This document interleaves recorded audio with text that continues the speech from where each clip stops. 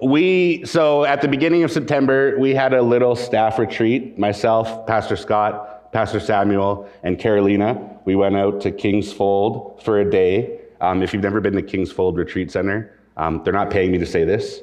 I don't work there. I'm not involved at all. But it's a beautiful place. Get out in nature. It's amazing. Go there, spend a night or a couple nights. But we had this staff retreat, and nothing makes me question my job more than spending a whole day with those three. No. Yeah, I'll stop joking.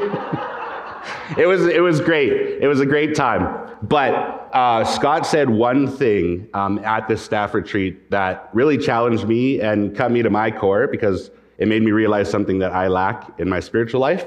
And he mentioned that he wants to be a person that has prayer as his default response. And he wants this church family to be a community that has prayer as our default response. And the reason why that cut me to my core is because I'm horrible at praying. Well, I'm not going to say I'm horrible at praying in the way that I could stand up here and pray. And I can say a lot of fancy words, and I can make it sound like I pray all the time. That's easy. I'm not scared of praying in public. What I mean by horrible at praying is I don't pray that often. And most of my Christian life, I would say prayer has fell down the wayside. I'm great at reading my Bible. This is the one good thing I'll say about myself. I've read the Bible 10 times this year. I'm on number 11, and I'm trying to go for 15. My original goal was 5, but it's easy. Everyone should just be able to read it. 10 days, easy. So I'm great at reading my Bible. I'm great at listening to theological Christian podcasts. I love it. I'm great at reading devotional Christian theological books. It's easy. I love the knowledge aspect of it, but I rarely find myself sitting in silence or praying with the creator of the universe, with God. And I find most times I pray, I'm asking for forgiveness, like, oh God, sorry for saying that mean thing, or sorry for that little white lie I told, or I'm praying for something I really want or need, like, God, I'm getting sick. I don't want to be sick this week. Please heal me.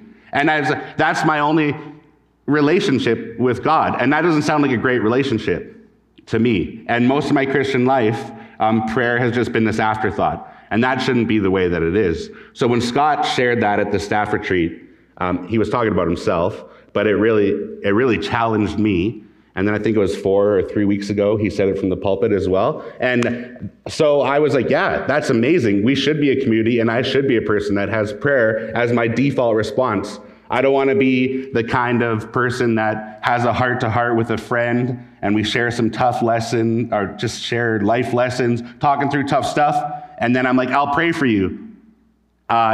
Like this week, I'll pray for you. And then I get in my car, and maybe they get 30 seconds of my time. I'm like, oh yeah, I should pray for them, actually. Or I forget about it, and I don't pray for them.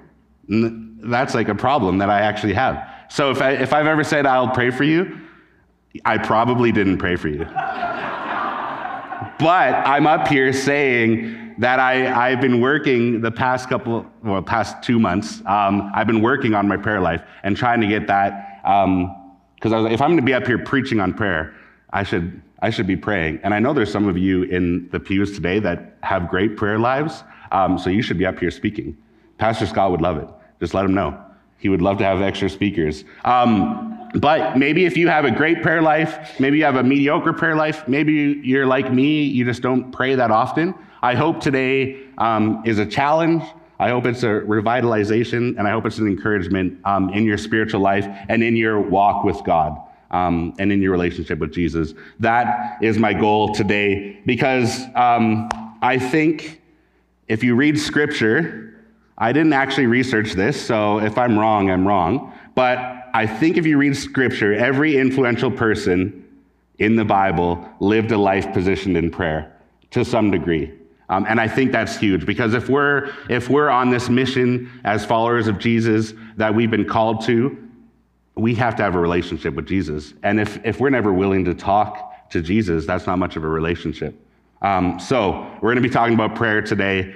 And there was already some amazing things said about prayer, and I love how God works throughout the worship time. There's just things that relate to what I'm going to talk about. So that's awesome. I have to explain a social media app first, though. And I was thinking about this. I have to explain an app called Snapchat to people that don't understand what Snapchat is. So here goes. Your teenagers know what Snapchat is if you have them.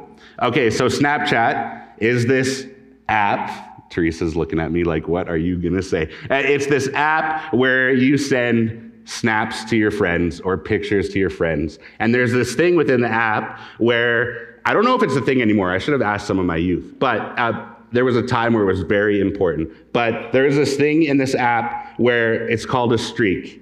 And if you, after 3 days of consistently sending snaps to somebody, you get this streak.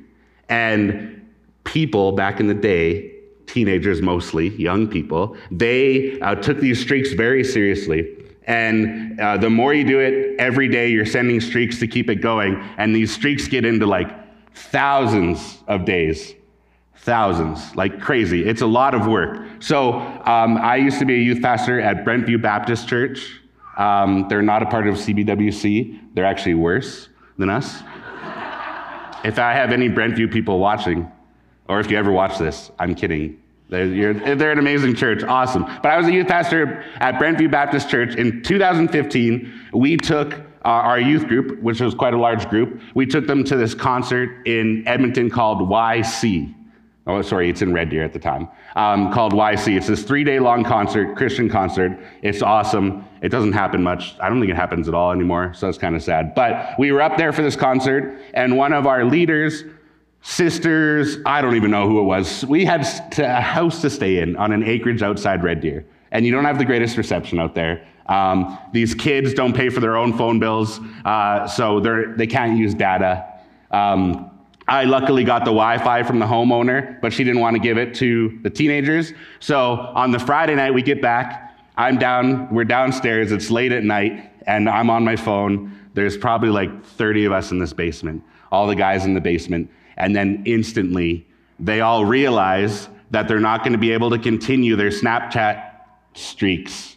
And they're like, you could just sense the like fear. And they were like, Eric, they're like on their hands and knees begging. They're like, Eric, you're the only one with a working phone. Can I use your phone to log into my Snapchat to keep my streaks going? And it was crazy. I've never seen people so serious about something. And I eventually caved. So for like an hour and a half, they're passing my phone around, and they're sending snaps, keeping the streaks alive. And some of them were proactive enough to give their friends their login info, because they're like, I'm not sure if I'll be able to do it while I'm away. So their friends are keeping the streak going while they're gone, which is crazy. But I think it's a cool illustration for what I want to talk about today, because we have streaks in life too, and in our spiritual life. And there's a powerful momentum that builds with every small decision that you make on a daily basis. And I think that can be in a negative direction or a positive direction. I eat a lot of McDonald's. It's probably heading in a negative direction for me, physically, right?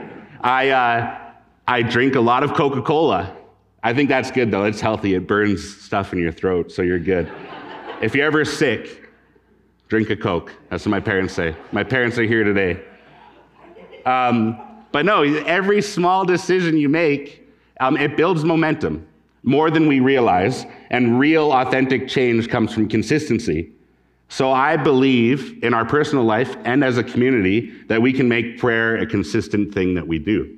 We can build momentum and be a people and a community that lives a life positioned in prayer. Because when Scott said that, and when I heard that, that's amazing. I love that. The fact that we're a community of believers, disciples of Jesus, that get together, live life together, and pray together. But that's easier said than done. Like, for instance, we have a concert of prayer coming up, and I don't really want to go. It's Wednesday night. That's one of my nights I can be home. One of the nights I don't have to be at the church. But then I'm challenged, like, I'm going to be up here preaching on prayer, and we should be praying as a community. So I'll be there. Sorry, Tracy, you have to take the bus to school that night. So I think prayer should not be a last resort. It should be a first response. And it should be our first line of defense. It should be the first thing we think of as Christians. So that's what I want to get into today. The act of prayer is transformational, foundational, because it leads us into communion with the God of the universe. And that's kind of a scary thought, but it's an amazing thought. We can just sit down, speak God's name, and the creator of the universe meets us where we're at. Could be in your car, your bedroom, your kitchen, wherever you pray. God can meet us anywhere. And he can even meet us in the belly of a fish, which brings me to my scripture today. And I actually have it written on my paper, so this Bible is just a prop. But I copy and pasted it to my sermon. But yeah, and I always preach on the New Testament, so I wanted to touch on the Old Testament for once. But I want to read Jonah chapter 2, and we're going to read verses 1 to 10, because I think this is a powerful story, for one, but a powerful example of prayer that we can learn 3 things from, because as God says, we're Baptists, so it can only be 3, no less, no more. Okay, Jonah chapter 2. Verses 1 to 10. From inside the fish, Jonah prayed to the Lord his God. He said, "In my distress, I called to the Lord, and he answered me. From deep in the realm of the dead, I called for help, and you listened to my cry. You hurled me into the depths, into the very heart of the seas, and the currents swirled about me. All your waves and breakers swept over me. I said, I have been banished from your sight, yet I will look again towards your holy temple. The engulfing waters threatened me, the deep surrounded me, seaweed was wrapped around my head. To the roots of the mountains I sank down, the earth beneath barred me in forever. But you, Lord my God, brought my life up from the pit. When my life was ebbing away, I remembered you, Lord, and my prayer rose to you, to your holy temple. Those who cling to worthless idols turn away from God's love for them. But I, with shouts of grateful praise, will sacrifice to you. What I have vowed, I will make good. I will say, salvation comes from the Lord. And the Lord commanded the fish, and it vomited Jonah onto dry land." That's always a pretty gnarly ending to the prayer, I think. That was gross. So I think this is one of the more overlooked sections of the Jonah story, because there's a lot of cool stuff in Jonah that we like to focus on. For one, people love talking about Jonah refusing to answer God's call to go preach to Nineveh and see revival, and he hops the opposite direction. We love talking about that. We love talking about the storm that happens in chapter 1, and we love talking about the fish eating Jonah. And then we have all the debates. Could a man really live in a fish for 3 days? Those are all the things we focus on, right? But I think this prayer in the belly is the bridge that connects the key moments of Jonah. So God called Jonah to Nineveh. Jonah resisted. If you haven't read it in a while, this is like a 30,000 foot view of it. So Jonah resisted. He hopped on a boat to sail thousands of miles in the wrong direction. I think we actually have a map, if you want to throw it up. So Jonah was called to Nineveh, and then he hops almost to the end of the known world at the time, and he goes to Tarshish. Am I saying that correctly? Tarshish, good enough for Sunday morning. So Jonah decides this is his answer to God's call. So he sails thousands of miles away, and Jonah's name means dove, which I think is very fitting because he's prone to flying away from his responsibilities, just like myself. And just like when birds freak out, like when a storm is coming, Jonah freaked out when God gave him direction and a mission. And we need to understand, though, that God's calling to Jonah wasn't an easy one. God instructed him to go to Nineveh, which was the capital of Assyria at the time. And this is historically what they believe about the Ninevites. In the Bible, they're called a sinful people. They're doing a lot of stuff. But historically, they were world renowned for violence and vengeance. So it sounds like a pretty scary place to go preach, right? I would also run away, probably. And Jonah really didn't like these Ninevites. So he was like, no way. So Jonah hops on this boat, and I love the story because he's sleeping when the boat is sinking. And it's like a storm, boat sinking, and then the captain goes down. He's like, how can you sleep at a time like this? And he's like, sorry, I don't know, I was sleeping. And then they're like, let's all pray to our gods, and we'll see whose God is mad at us. And they're all praying, and then they draw lots. The lot falls to Jonah. And then Jonah's like, oh yeah, sorry, I'm running away from my God. He created the world, and he commands the seas. Obviously, they're freaked out. They're like, why would you do this? Why would you put us in this situation? Like, what do we do? And he's like, throw me overboard. I'd rather die than do whatever God's called me to do.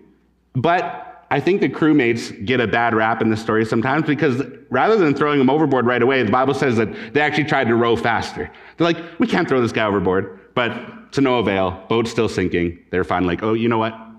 Toss Jonah overboard. Jonah gets eaten by a fish. God provides this fish. Save Jonah's life.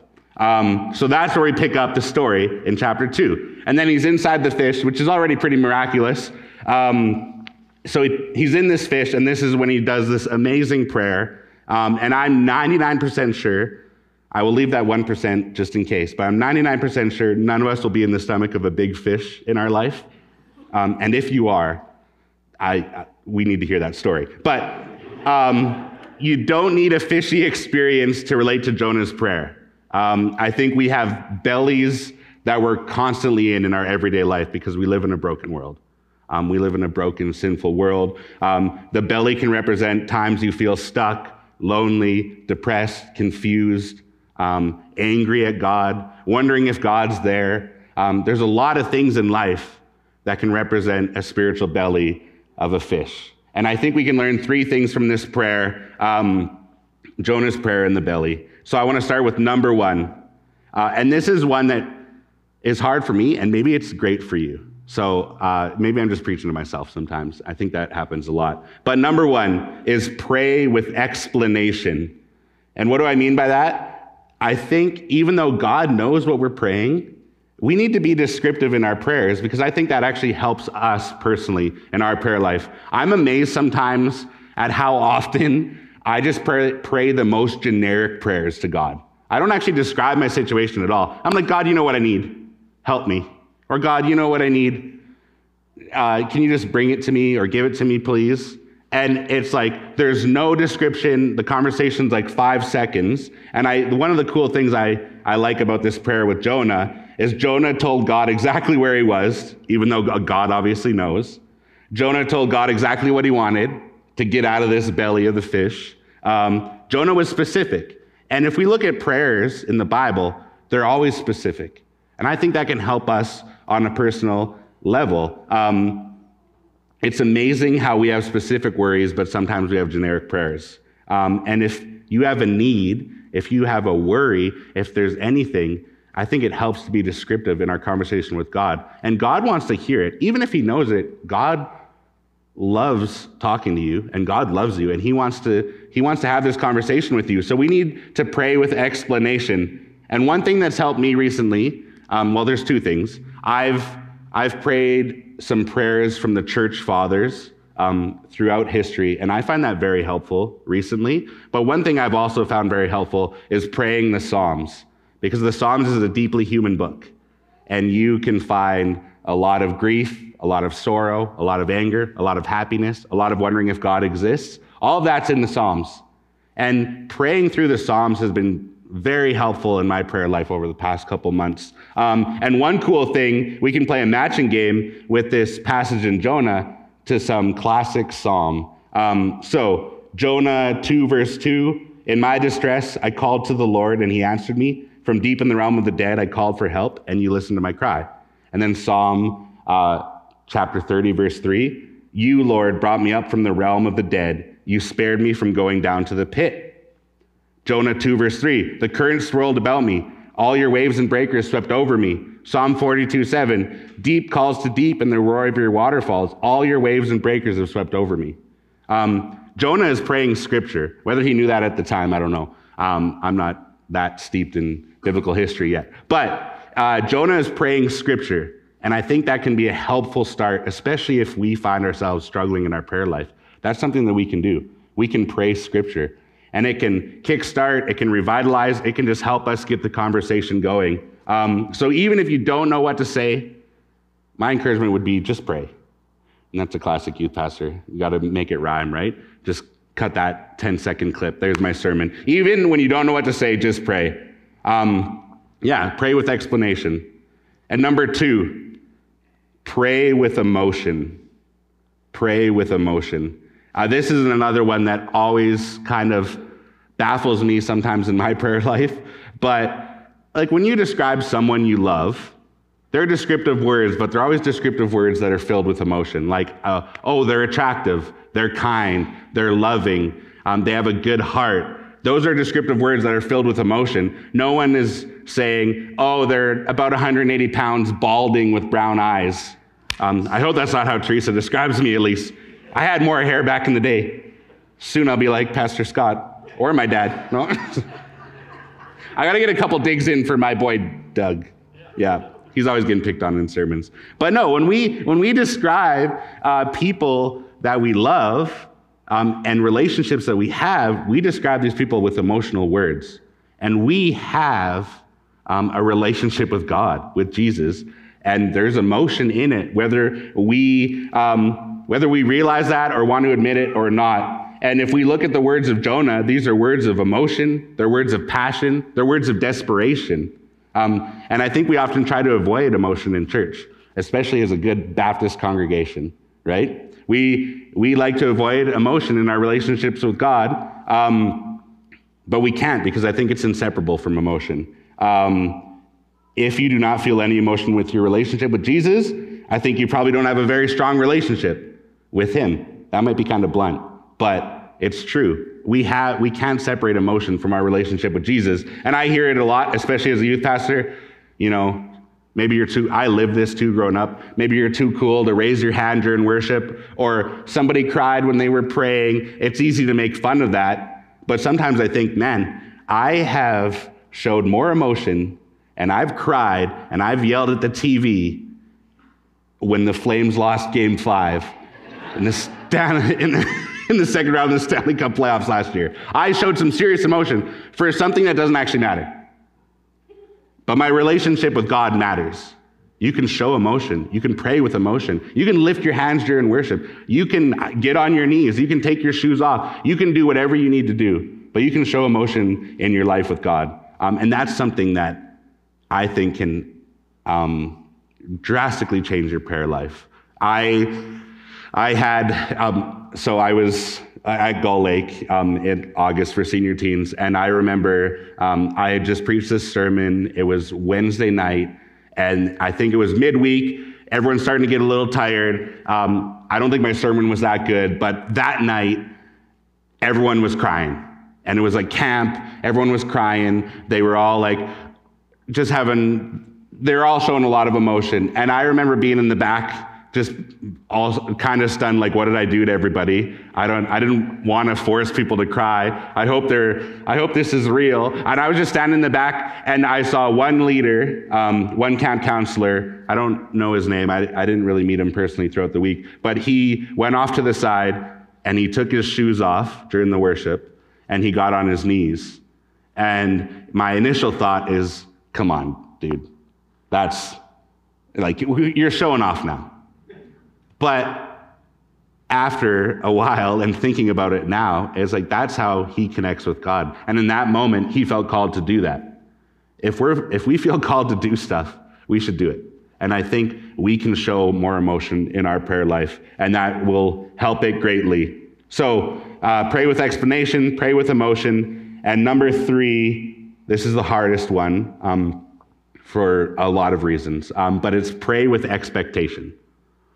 Pray with expectation. And I don't want to be up here saying there's some horrible things that happen in the world, and there's things that happen and I don't know why they happen. I'm not God. And God works in ways that are beyond my understanding, because I would do things drastically different. So when I say pray with expectation, that doesn't mean that things are just magically going to happen. But God is in the business of doing miracles, and we can pray with expectation that things are going to happen because God is working. And I read verses in Scripture like, God is working all things for the good of those who love him. And I believe that. And maybe in my human mind, it doesn't always work the way that I want it to. Things still happen. I'm like, God, why does that happen? Or why didn't this work out in my life? Or why didn't you heal this person? Or why did this happen to this person? I don't know. But I think an amazing thing that we learned from this prayer with Jonah is he prayed with expectation. He was already thanking God for what God was going to do. He's like, you know what, God, thank you for saving my life. I will do, whoa, there's a fly out here. I will do what I vowed to do. So he had this expectation. God is working. We know God is working. And we can pray with the expectation that things will happen, because we believe that prayer works, and we believe that God works, and we believe that God is in the business of doing miracles. We believe that God is loving people. And I think we can pray with expectation, because when you pray, God makes a way. There's another youth pastor line. When you pray, God makes a way. And my encouragement today is that I don't know where you're at in your prayer life. If you have a great prayer life, you should teach me, please. But wherever you're at with your relationship with God, I would encourage you to pray. Pray with emotion, explanation, expectation. Just start praying. Pray scripture. Pray for your friends. Pray for your family. Pray for your own needs and worries. Pray for people. Pray for people you don't like. These are all things that will drastically impact our lives. If we start making these little decisions to pray, I think our lives will change drastically. And I know God is at work, and I know He is working right now, and my hope is that you can feel that. And the creator of the universe wants to have a relationship with you, and He wants to talk to you. And that shouldn't be something that we just brush to the side. And I want to end with this scripture, because I guess the Bible's not a prop. I am using it. I want to end with this scripture from Romans chapter 8. It's one of my all-time favorites. And it's an encouragement to me in how God views us. And I think when I'm encouraged by the love of Jesus, then that encourages me to pray for things that I need to pray for. So I want to read Romans chapter 8, verses 38 to 39.